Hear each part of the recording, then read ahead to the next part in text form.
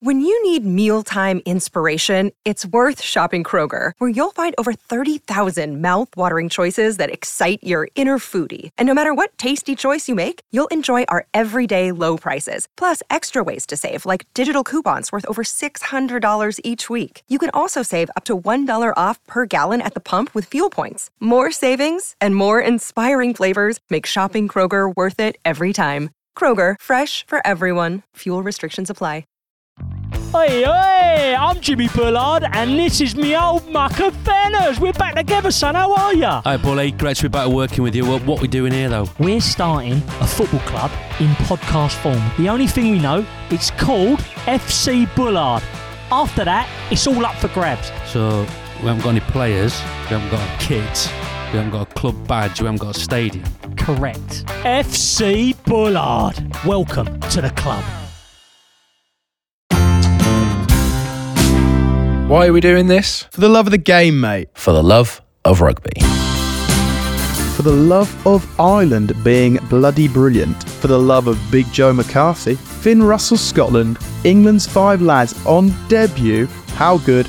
Up the boys. Italy scoring 3 great tries. Wales nearly coming back. For the love of the Six Nations. This is our first ever Monday morning review. Round 1, let's go. Right, my old mucker, Dan Cole, is on his way back from Rome after trotting on and getting a little 20-minute cameo at the weekend and doing a fantastic job. We've subbed in the one and only Mike Brown, Downtown Brown, Bizzle, the angriest man to ever play fullback, but he's also England's most capped fullback. Our first ever guest as well, might I say. So well done, Brownie. What a little privilege that is. Yeah, no, but I'm loving it that you and Cole are doing this, but I know what's happened here. You've gone through the list of who's available. The guys are in an international camp or they're in Dubai, so you've come up with me instead. No. It's actually because you and Coley have very similar features. Don't you, Brownie? Apparently so, if you were sat in that team meeting where you absolutely mugged me off. But right, we are looking at a review clip. The ball is moving from right to left. There's this guy in the wide channels, bald, running this short line. He has no idea what he's doing. You can see he's totally out of position. The space bar gets hit on the laptop. The coach goes, lads, what do we reckon to this? Turns around, looks at me. I look at him and he goes, yeah, Brownie's just got to do a lot better job of getting his width there. Honestly. Only to realise it was in fact Daniel Richard Cole. Absolutely mugged me off. But this is one of the things you can't live down now. We've also got Tom Fordyce, Joe Marler's co-host for his podcast. How are you? I'm good, thanks, Ben. Nice to see you. Nice to see you too, Mike. I mean, there's no chance at all of getting me mixed up with Big Joe. He's a man at least 3 times my body weight. But listen, there are lots of stuff already, even though this is our first Monday morning pod. We have a lot of questions from listeners. They want to have their say in these review episodes. Just look out for Love of Rugby on socials. Couple to start us off with, boys. One from Andrew Upton, who says he loved the simple Italian phase play at the weekend. Philip Brown said his highlight of the weekend was 2 lads having a chat about lawnmowers. Harry says Italy looking genuinely good is making for a tasty tournament. The wooden spoon is not a done deal. And here's one for you, maybe, Ben, to start us off with. This is from Kat Easthope. Kat asks, what did Ben think of England's debutants? Oh, I like them. Thanks for the question, Kat. I thought, you know what, Fraser Dingwall's had an awesome season so far for Saints and has been probably knocking at the door for a long time. He's been in many squads.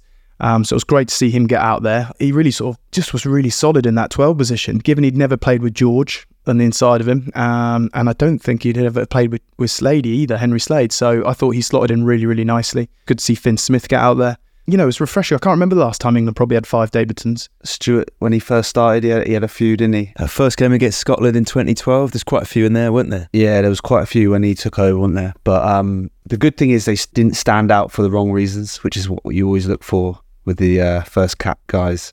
They either did their job like Dingwall did, or they stood out like, is it Ethan Roots? He did well, didn't he? He got player of the match. I thought he was really impressive. England aren't blessed with ball carries at the moment, but I thought he added a bit of dynamism in that back row in terms of his carry. Was able to, make meters and be aggressive and abrasive. And I think he probably got rightly so, had a great debut. England can build on the back of that. You know, they found someone there that can add a bit of go forward, a bit of carry, which doesn't always come so easily, getting momentum at the moment. Right, Ben, hold those horses. We are going to do loads more on England later, but I think Bearing in mind that this was the game that started the whole Six Nations weekend, we should probably begin today with France-Ireland. Now, we knew this was going to be a massive game, and in some ways I was, not disappointed that it was the first match, but it's such a massive match.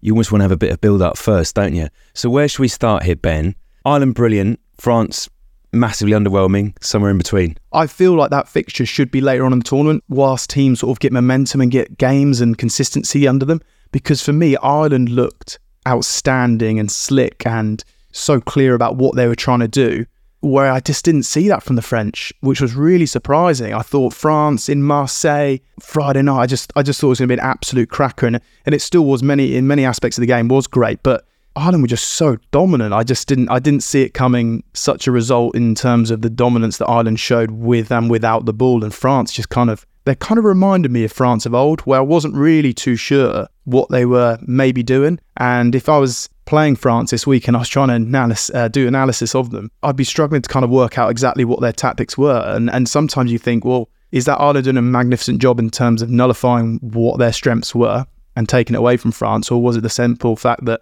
France just weren't quite where they need to be? I mean, ironically, the best France looked was about 5 minutes into the game, where Jalibert ran it back, got a bit of momentum, they moved it down to the right edge, bit of slick passing, Penaud gets tackled into touch, come back for a penalty, but that was 5 minutes into the game, and then after that there was next to nothing really. I was super excited about this being the first game, to be honest. Like, both set such high standards over the last few years, and I just came away disappointed, mainly because France was so disappointing. The main thing for me was their defence. They've set such high standards with Shaun Edwards in their defence since they've been on the rise that they've been on. It was just like all over the place, wasn't it? It wasn't physical. They weren't setting the line quick enough. They weren't getting the line quick enough.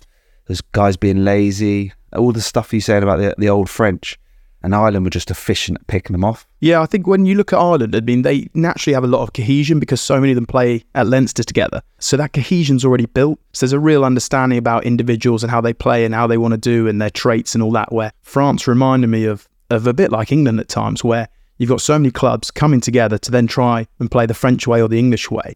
And that cohesion, it just wasn't there. And that's probably the biggest thing, wasn't it? The expectation of France is now very, very high. So when they perform like that, it's kind of like, whoa, what's going on there? And as you said, Shaun Edwards, I mean, the boys are probably getting it this week in terms of that, because I felt like they were passive in D and high and just not a Shaun Edwards DNA sort of defence, was it? But also the big talking point going into the game was which team would cover for their kind of superstar talisman the best, as in Dupont for France and Sexton for Ireland. France didn't deal with that too well by the looks of it, but whereas Ireland, they did. I thought that Jack Crowley was brilliant. You know, the way he marshalled the team around, he was putting guys through holes. Tactically, Ireland were brilliant at the start of the game, played the game in their half. They won a penalty early, went to the corner. And, you know, you're not necessarily going to push over France there, but what you're spending time in their half, you're taking time away, you're taking out the crowd. You know, they can't hurt you from that far out.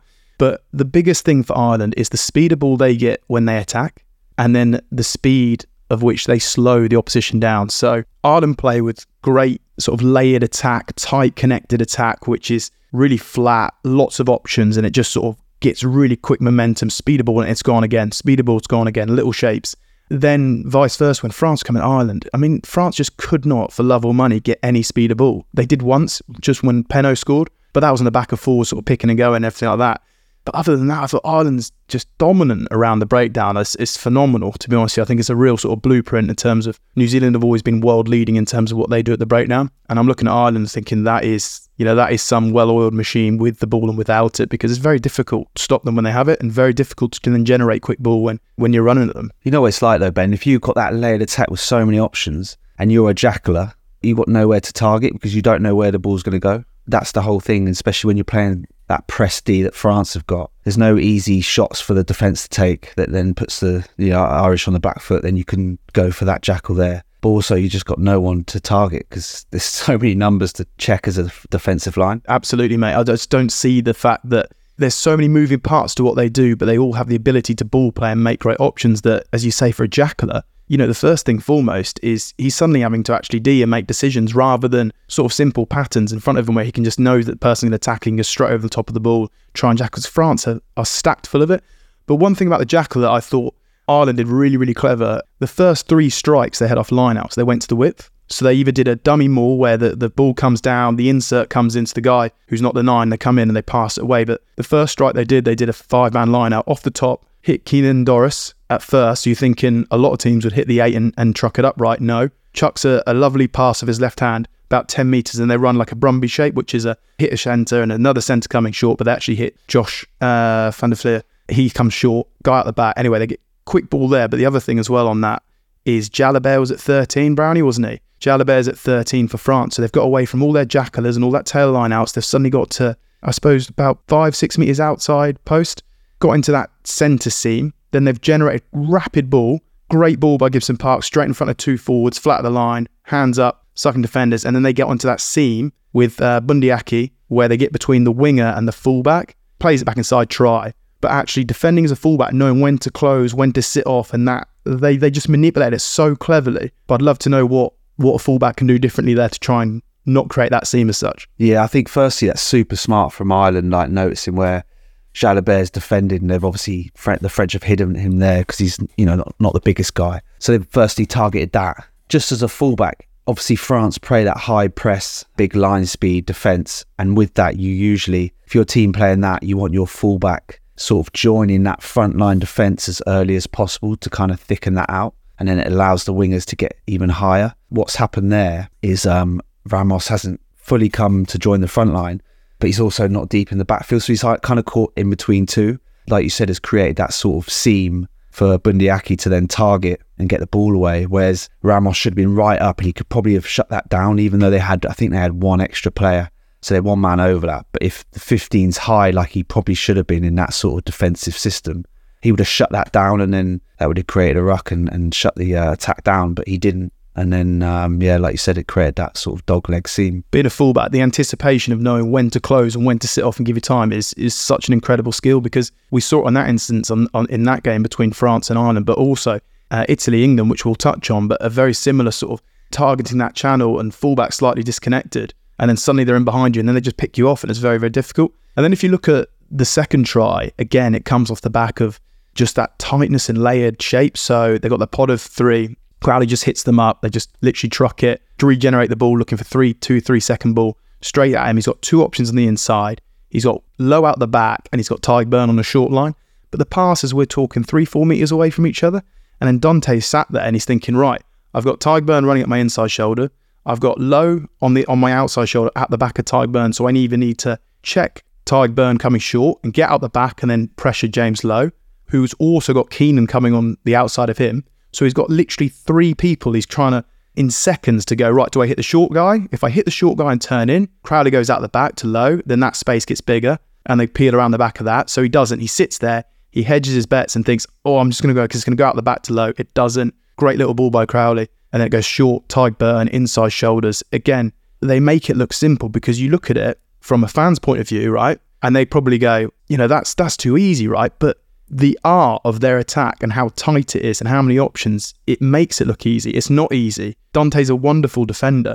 Their attack right now is just on point, and it's just options at the line, tight connected, and it's extremely hard to defend. I think that's a case of France being poor as opposed to Ireland being really good, because I think France for the last few years would have shut that down. Like, it looks nice, it looks quite pretty, but France with their normal press D, setting early, getting off the line, putting pressure on the ball players, not getting beaten on your inside shoulder, all those, I say simple, but the basics of that high press D that France normally have, they would have never conceded that try. It looked too easy, and it was too easy. Obviously, I back my argument in terms of how great attack it is, but I also agree that the French defence that we saw at the weekend will not be the same defence that we expect to see come the end of the tournament. And in fact, we won't see the same this weekend. But like I said, I really enjoy watching the amount of options that Ireland are having at the moment. And then France then got themselves back in the game, didn't they? They're down a man. They go to the corner, then they quick tap. They're obviously having line-out problems, again, which is tactically smart by Ireland, because in the first half, or until the red, they were long and on. So they're keeping the ball in play, trying to create fatigue in the French team, not giving them set piece, not giving them a chance to maul them. So keeping the ball on, boom, red card. What do? Anytime they're in 22, get it off, go to line out, disrupt, get Beirne in the air, beat Omani, and do all that and give French headaches. Just nous. And I thought, yeah, smart. Again, their leaders, they're James Lowe, big cannon of a boot and the variety of how they got out kept them guessing. It's just smart rugby. And I just think they kind of then, France then kind of just couldn't really find a way in. Mate, can you imagine Sean Edwards in French camp this week? I was just thinking there, like, have you seen that clip on social media that came up recently of Sean Edwards in a team meeting in the French camp, and he's like half English, half French, and he's like, in our own half, kick the fucking ball, and there's Alibert just sat behind him just like this, like, not sure what to do. Mate, could you imagine him this week in meetings and in training? I reckon they're going to be completely different. Yeah. Oh my God. Like, defence coaches take it personally. He has got a phenomenal record, and he there's no part that he'd be happy about what was produced on Friday night. We talked a little bit about Dupont at the top of the show. Yes. And in some ways, you can't replace the best player in the world. Whoever comes in is going to struggle. But you really noticed it on Friday, didn't you? There were points where France would go to Dupont in a situation like that when their backs are against the wall and they're not playing particularly well. And Dupont's got the ability to do something different, to switch things around. And you really noticed his absence in those moments, didn't you? You did. You really noticed it. It was evident. You know, Penaud's amazing, like, pull rabbit out of hats, right? And so is Dupont. Dupont is that guy. He's their talisman. The drop-off was huge, right?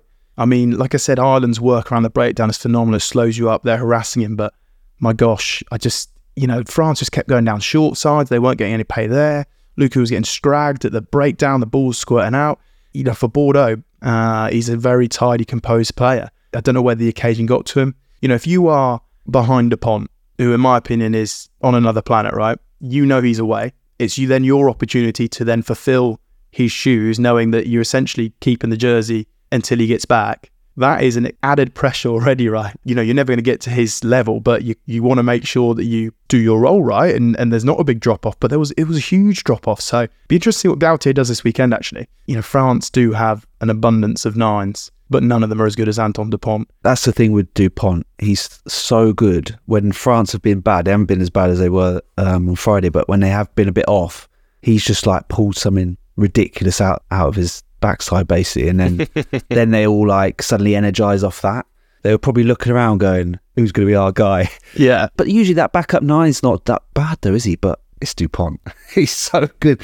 Such big pressure on him, but he's usually tidy. One thing I will say, Brownie, is obviously Lukaku and Jalibert play together week in, week out of Bordeaux. And actually at the weekend, you wouldn't have known that, would you? If you didn't know your rugby, you would not have known that they're a half-back pairing that play week in, week out together. Big pressure, it does mad things to players, doesn't it? And Jalibert's a real free-flowing 10. He's a guy that likes to zing it around. You know, he's someone that epitomises French flair, but I didn't even sense that. So, you know, I feel like we're going after the French a little bit, which we don't mind.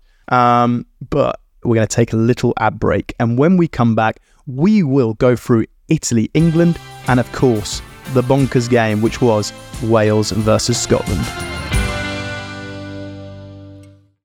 Here at Mindset Win, we want to give you the tools to become better at what you do. Taking inspiration and wisdom from our guests, we will hear stories, strategies, tips, and tricks. Told by leading names in sport and beyond, who know what it takes to get to the very top.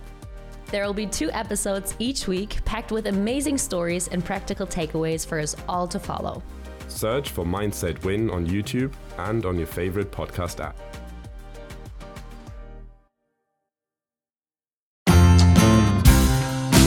Right, Tom, we got any more questions? We must have some more questions, mate, surely. Ben, we have plenty. This is one from Richard Clay, and Richard says, why do coaches bring players on when there's only 2 minutes of a game left? How does that feel as a player?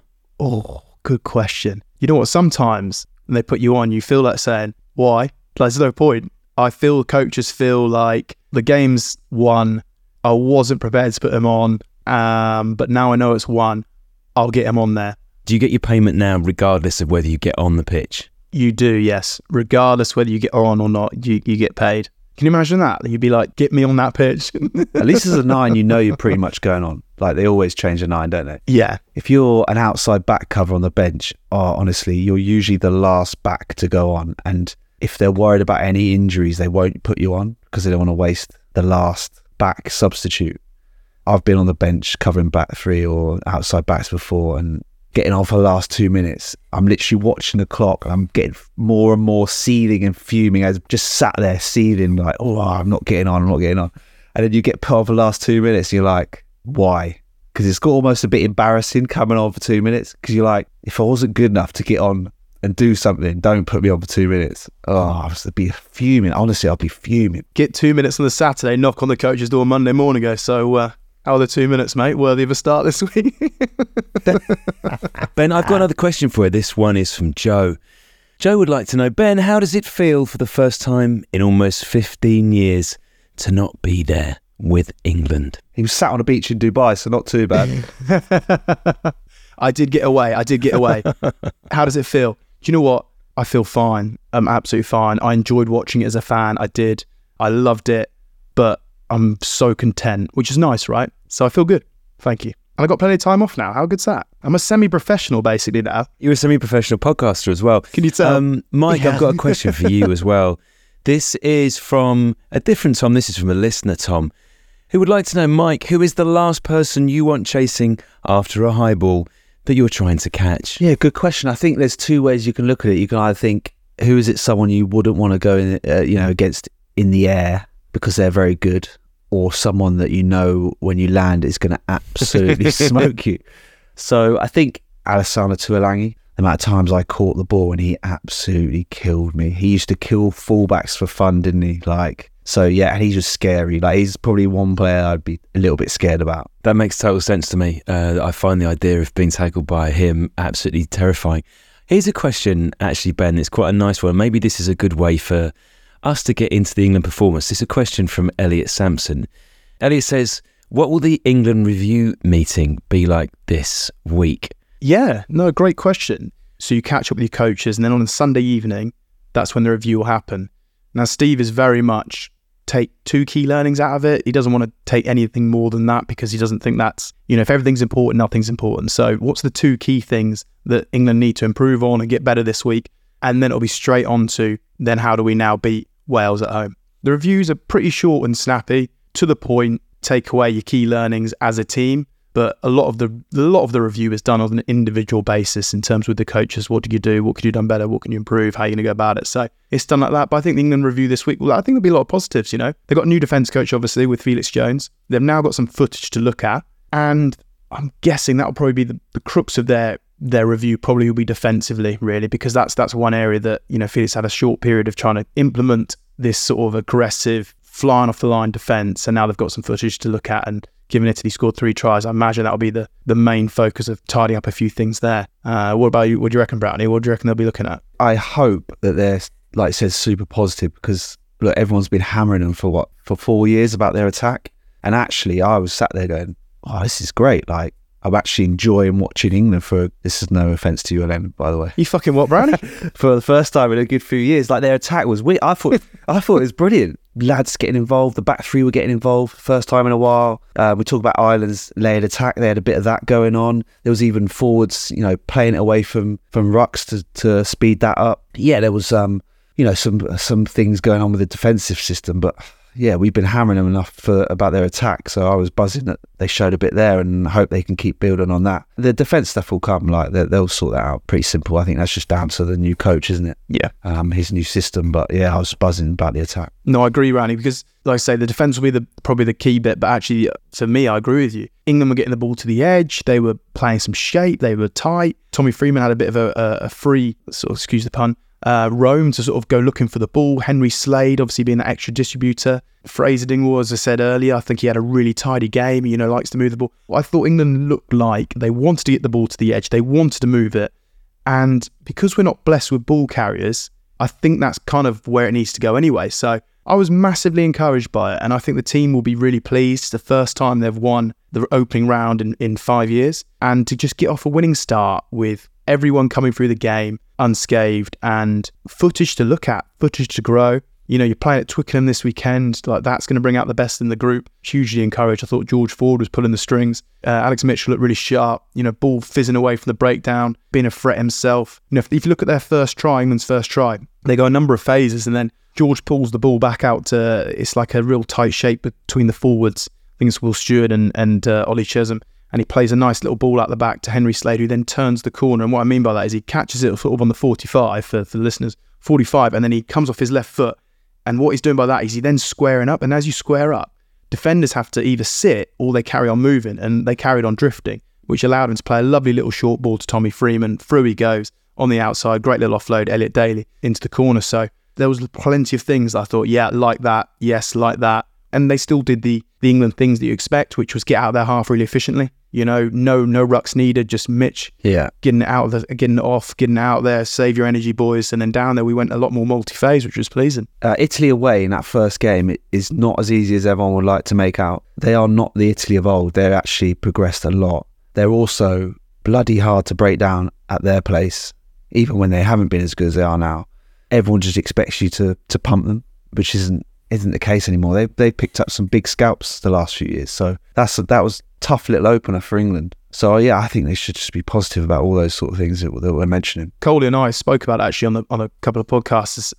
Is that the narrative with Italy is they aren't that strong, or should they be relegated from the Six Nations? It's all nonsense. They are hugely improved, and we're still the only country to not have lost to them, aren't we? So happy days. Take that. That stat remains, doesn't it? It's never easy for Italy in the Six Nations, but next two games, Ireland away and then France away, which is a cruel bit of scheduling.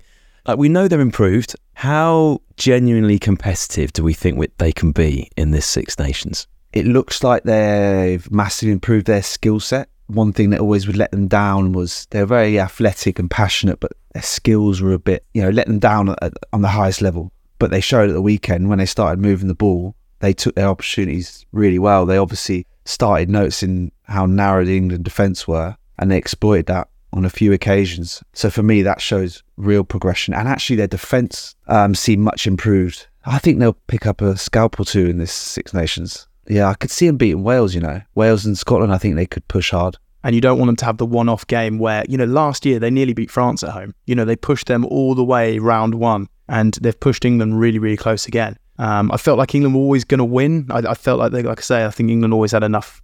I never felt like they were going to lose. But you just want Italy now. They've got two really tough games, you say, in a row now. You just want them to be consistent with can they keep being consistent, like you say, Brownie, with their defence and their commitment on that, and not fade away with 20 to go. Keep playing with ambition with the ball, because you want to see it, because they can play that entertaining style, right? And I think that will be a key indicator really, is in the next two games, like what's reasonable, what's realistic. Like, is it reasonable to think they'll get blown away? Yes, it is. But realistically, what do they want? If they can score 4 tries, they can get a bonus point out of one of those games. That's an improvement, right? Right, let's have another listener question here. I don't mind who dives in on this one. It's a question from Adam. Thoughts on England's new rush defence? Will it work against the better teams? It worked for South Africa, didn't it? That's a good answer. I think it definitely works. It is very hard to play against, but what people understand is it takes time. You don't become that aggressive off the line and tight, and you're trying to cut the ball off. All they're trying to do is get so high that the ball can't, 2 passes, and that they feel like, oh my gosh, I can't get the ball to the edge. I've got to step back inside. You step back inside, Underhill's waiting, Benny Earl's waiting, jackal you and dominate the collision. So it's a work in progress, defence, and it takes time. So don't judge them against Italy and some of those tries. At the end of the tournament, I bet England are flying off the line and causing havoc. So, I think they'll thrive. The thing with defence is you could have any defensive system you want, but if you don't have the buy-in, the energy, the passion, all that sort of thing, that is what defence is built on, and how you get physicality and line speed and all those sort of things. If you don't have all that, and the players wanting to do it and wanting to get into position as quick as possible and wanting to go up and absolutely smoke someone, doesn't really matter what system you have. And knowing those England guys and playing against them week in, week out, I know that they'll want to be buying into that, and they love playing for England and will use all of that as their motivation. It was just a few system errors, like we spoke about, which will get ironed out so quick. I say quick, it still will take time, but they'll have all those things, like Len spoke about, like it will be massive for them, I think. We are 2 down, we have 1 to go. We've done France, Ireland, and we have done Italy, England. And now we need to get into maybe the maddest game of all. Maybe the maddest game a lot of us seen probably since that ridiculous game against Scotland at Twickenham, Ben, which we'll talk about in a minute. So if people weren't across this game, it finished 27-26 to Scotland. Scotland were 27-0 up at one point. They got their 3rd try after 42 minutes, and still didn't get a bonus point try. Wales got 2 bonus points. What were your thoughts on this one? Because I could not see, at 27-0 down, I could not see a way back for Wales, not only because Scotland were playing so well, but because Wales were abject at that point. It was bonkers, right? And that game that you referred to, the England-Scotland game, 38-1, that was berserk because we were so dominant first half, like absolutely on top. With literally stroke of half time, get charged down. They go to McInally, I think, scores or goes to Lemp and scores, give Scotland a try to half time. You don't think anything of it. And we come out and then they get an intercept and then they got another try and then Johnson scored and then Darcy Graham. And it's like, what is going on? Like it was berserk, like absolute momentum swings. And you saw that at the weekend. Scotland were dominant. Wales looked passive, they were almost waiting to see how the game went rather than just take the game to Scotland. First half, they just sort of sat back and waited to see, let's see what Scotland have got. And well, if you sit back against someone like Finn Russell, he's going to make you look silly. And they sort of sat back and almost was like, let's see what they've got. Well, actually, they've got 27 points in them first half. And then they're thinking, oh, Christ, actually, we better swing some shots here ourselves. You know what I mean? Like, we just sat back here. Let's have a go, lads. And all of a sudden, they're thinking, hang on a minute. We might actually do this. It's bizarre because, as we mentioned, really, with all the teams, everyone sort of had different sort of starts. Some teams have come in round one and absolutely look like they're flying. And others have sort of taken a little bit of time to get themselves in. But I thought Scotland were outstanding first half, but Wales second half, and you thought, they're going to do it. And the tails were up and, you know, you could sense the atmosphere, which is, in my opinion, one of the greatest stadiums and the greatest places to play. And the fans are singing. And you just thought, I wonder, it could have been one of the greatest comes back ever. But, you know, then you think of it at the end, right? And Scotland are picking and going for the bonus point and they don't get it. And you think they're almost happy, like, oh my gosh, we've won the game. Brilliant. But then they've got to be a part of them thinking, oh my God, how do we not get the bloomin' bonus point? You know, Dewey van der Merwe, I think, you know, someone got their boot under. Unbelievable. I think it was Dyer that got his foot underneath the ball. But Scotland have got to be thinking, how have we not got the bonus point at the end of the game? A part of you would feel like you've lost the game coming off that pitch in a weird way. You've won, but you almost feel like it's a bit of a defeat. I was sat there half time with a little smile on my face. You know, the Welsh love the English, suffering a bit, and it's the same for me with the Welsh, to be honest. But so I was sat there with a little smile. But then by the end, I was actually calling, cheering on the Welsh and hoping that they could cause an absolute shock just because of how bizarre it was. But yeah, it was like Wales first half, like I said, was so passive and standing off, but literally everything they did was going wrong, wasn't it? Their kicking game was awful. They're kicking too long and then leaving no one in the backfield, and Finn Russell is being Finn Russell, and in defence it was just almost too easy. They were just doing whatever they wanted. That counter-attack try, for example, Van der Merwe scored. Kind of like schoolboy rugby, wasn't it? It was like, it's too easy. But it was suddenly like Wales got a shot of, adrenaline and actually started chucking the ball around, and you suddenly saw why Gatland had picked those young guys, and the young fullback and the young winger started, getting their hands on the ball in space, and Scotland were hanging on, weren't they? But yeah, you'd come away as a Scotsman from that going, what's just happened here? And yeah, probably just relieved to get over the line, but also disappointed you didn't get the bonus point because, that could be big as well in this tournament. Is there an argument, Ben? And I don't want to be harsh on Wales because they did extraordinarily well to turn that around and get back as close as they did. Is there an argument that they should have got on to win that game? Because I was watching that, and with 10 minutes to go, I'm thinking, with this momentum and with this crowd and with this amount of panic in the Scottish ranks, there's only one winner. You're right. And I think that is, for me, right, that is the beauty of youth and the confidence of youth. They almost had like this burden, this expectation, this like, we're a young team and, how are we going to go? And, is it going to be all right against them? And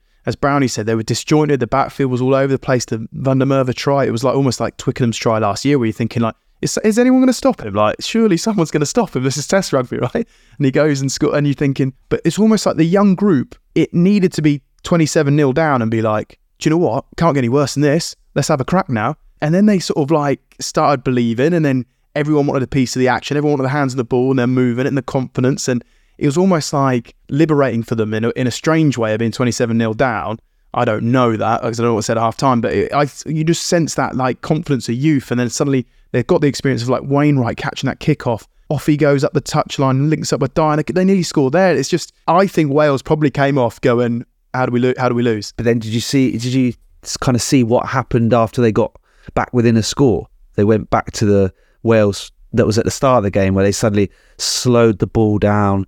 They had a chance to move it off a dummy box kick and didn't. And they went back to how they started the game and just went slow and kind of let Scotland get stranglehold back on the game to kind of see it out. Whereas I think if they just carried on with that mentality and that intent to play, I reckon they would have ended up winning that. So actually they might come away disappointed, thinking, why did we stop? Why did we go back to how we were that first half when we were terrible? Because they could have won it. When a team is, 3 points wins you the game, right? There's this sort of like psychological challenge of, do we play in chance of arms and then we get jackled and it's and then they score and then we've got to score a try to win it. And it's like, do we play in the right areas and what do we do? But you're right, Brownie. The momentum was with them, the crowd, everyone was sort of like with it, and you're thinking, just go, you'll get something. And Scotland looked more and more sort of edgy and didn't want to necessarily give away a pen and a bit more passive and sitting off and not as. So I think they're going to come with that sort of free-flowing, fast tempo and try and get around England's high press defence this weekend. I do. I think that he'll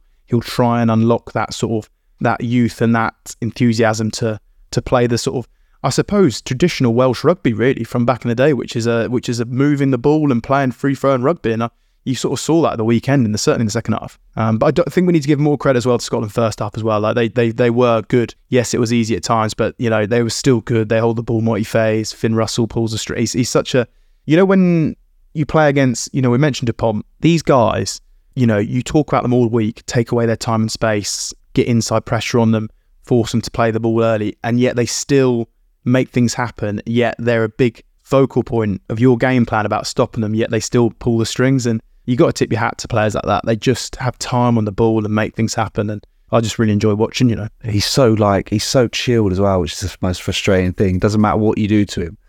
It's just like he's just having a laugh with his mates in the park. Like he's just pulling strings, just sat in the pocket, doing what he wants, whipping passes, little kicks. We played against him near the start of the season with Leicester, and we, like you said, we had a big focus on him because he's obviously so good and focal point for their whole attack. And it was just so hard to get near him. Even when he was playing flat to the line, the ball would be gone before you could even hit him, and be dropping players in, or then next minute he's throwing a big missed pass. Then he's putting little balls in behind, which was a nightmare for me and the wingers. He's a special player, isn't he? Well, it is, of course, England-Wales week now, and we're going to have Justin Tipperick on this show later in the week, aren't we, Ben? If you are a Wales fan, you may also enjoy the episode of the Geraint Thomas Cycling Club this week, where the Sheriff, Ken Owens, is a guest. Mike, you are often the pantomime villain to Wales fans. There's no two ways about it. Did you, because of that, and because of everything that rivalry brings, did you love playing Wales? Oh my God, I loved playing Wales. Absolutely loved it. I think I struggled at the start of my international sort of experience coping with that, but then I kind of sort of relished in it. But they're just so passionate about rugby, and they love playing against the English and beating the English. But I felt the same against the Welsh. I just wanted to beat them. I was passionate about playing against them. It was the best fixture of the season for me in an England shirt. Best atmosphere for an away ground, in my opinion, especially when the roof was shut, which was in 2013. I mean, we came away very disappointed hiding at the end of it. But like as an experience, it was like unbelievable. I just remember the warm-up. Everything's going off. They got the band on there, the choir, and you're just looking over like, this is unbelievable. And the crowd are quite close to the pitch as well, so you can kind of hear a lot of what they're being, what's being shouted at you, and the atmosphere, and they just feel like they're on top of you, especially with the roof shut. Yeah, I loved it. Can you remember the tunnel in was it 2015 on the Friday night? And Robbo did the speech, right, boys, we're gonna bloody go out there, boys, and we're gonna get stuck into these boys, and we're gonna do this and that, and then Robert did his Churchill speech, and off we went out, and then you, Biz, was absolute Vaselined up, mate, because Brownie always Vaselined himself up to wriggle out of tackles, standing in the tunnel, literally ready to like a boxing match, mate. What were you thinking then, mate? Because I was nowhere near you. I think I was somewhere at the back. Yeah, we spoke about it in the week, hadn't we? Kind of as a team that, the Welsh, they like to keep the away team waiting, decent amount of time out on the pitch. And it's quite a cold day as well, and we were just like, well, we're not having that. We want to stay in there until they come out, and we'll all go out together.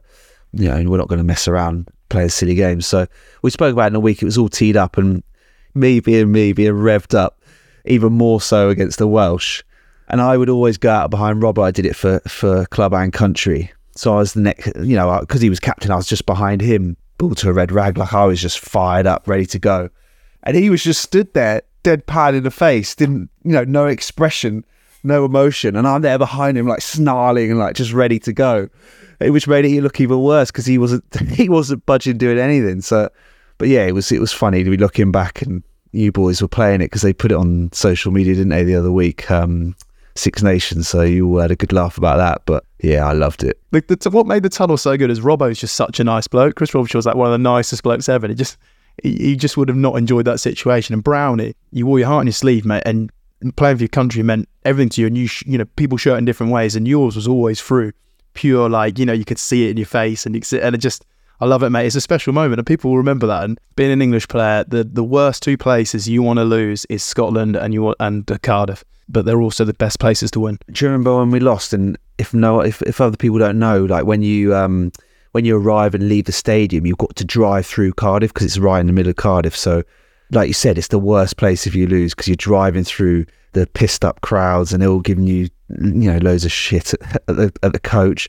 And do you remember that time when we lost and we're driving back out, and those lads were headbutting the side of the coach, and then Marler got the coach door open, didn't he?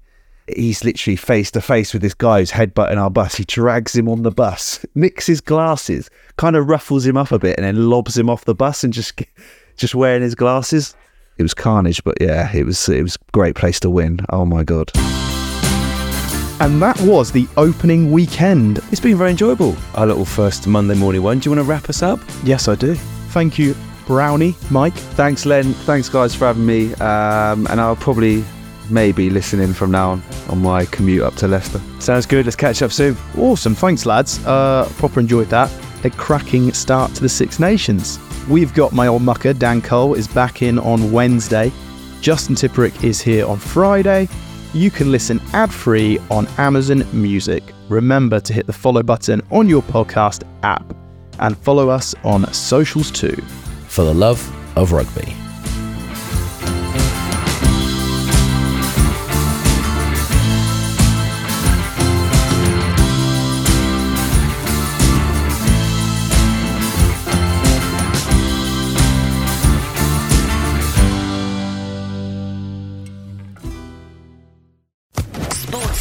Podcast Network.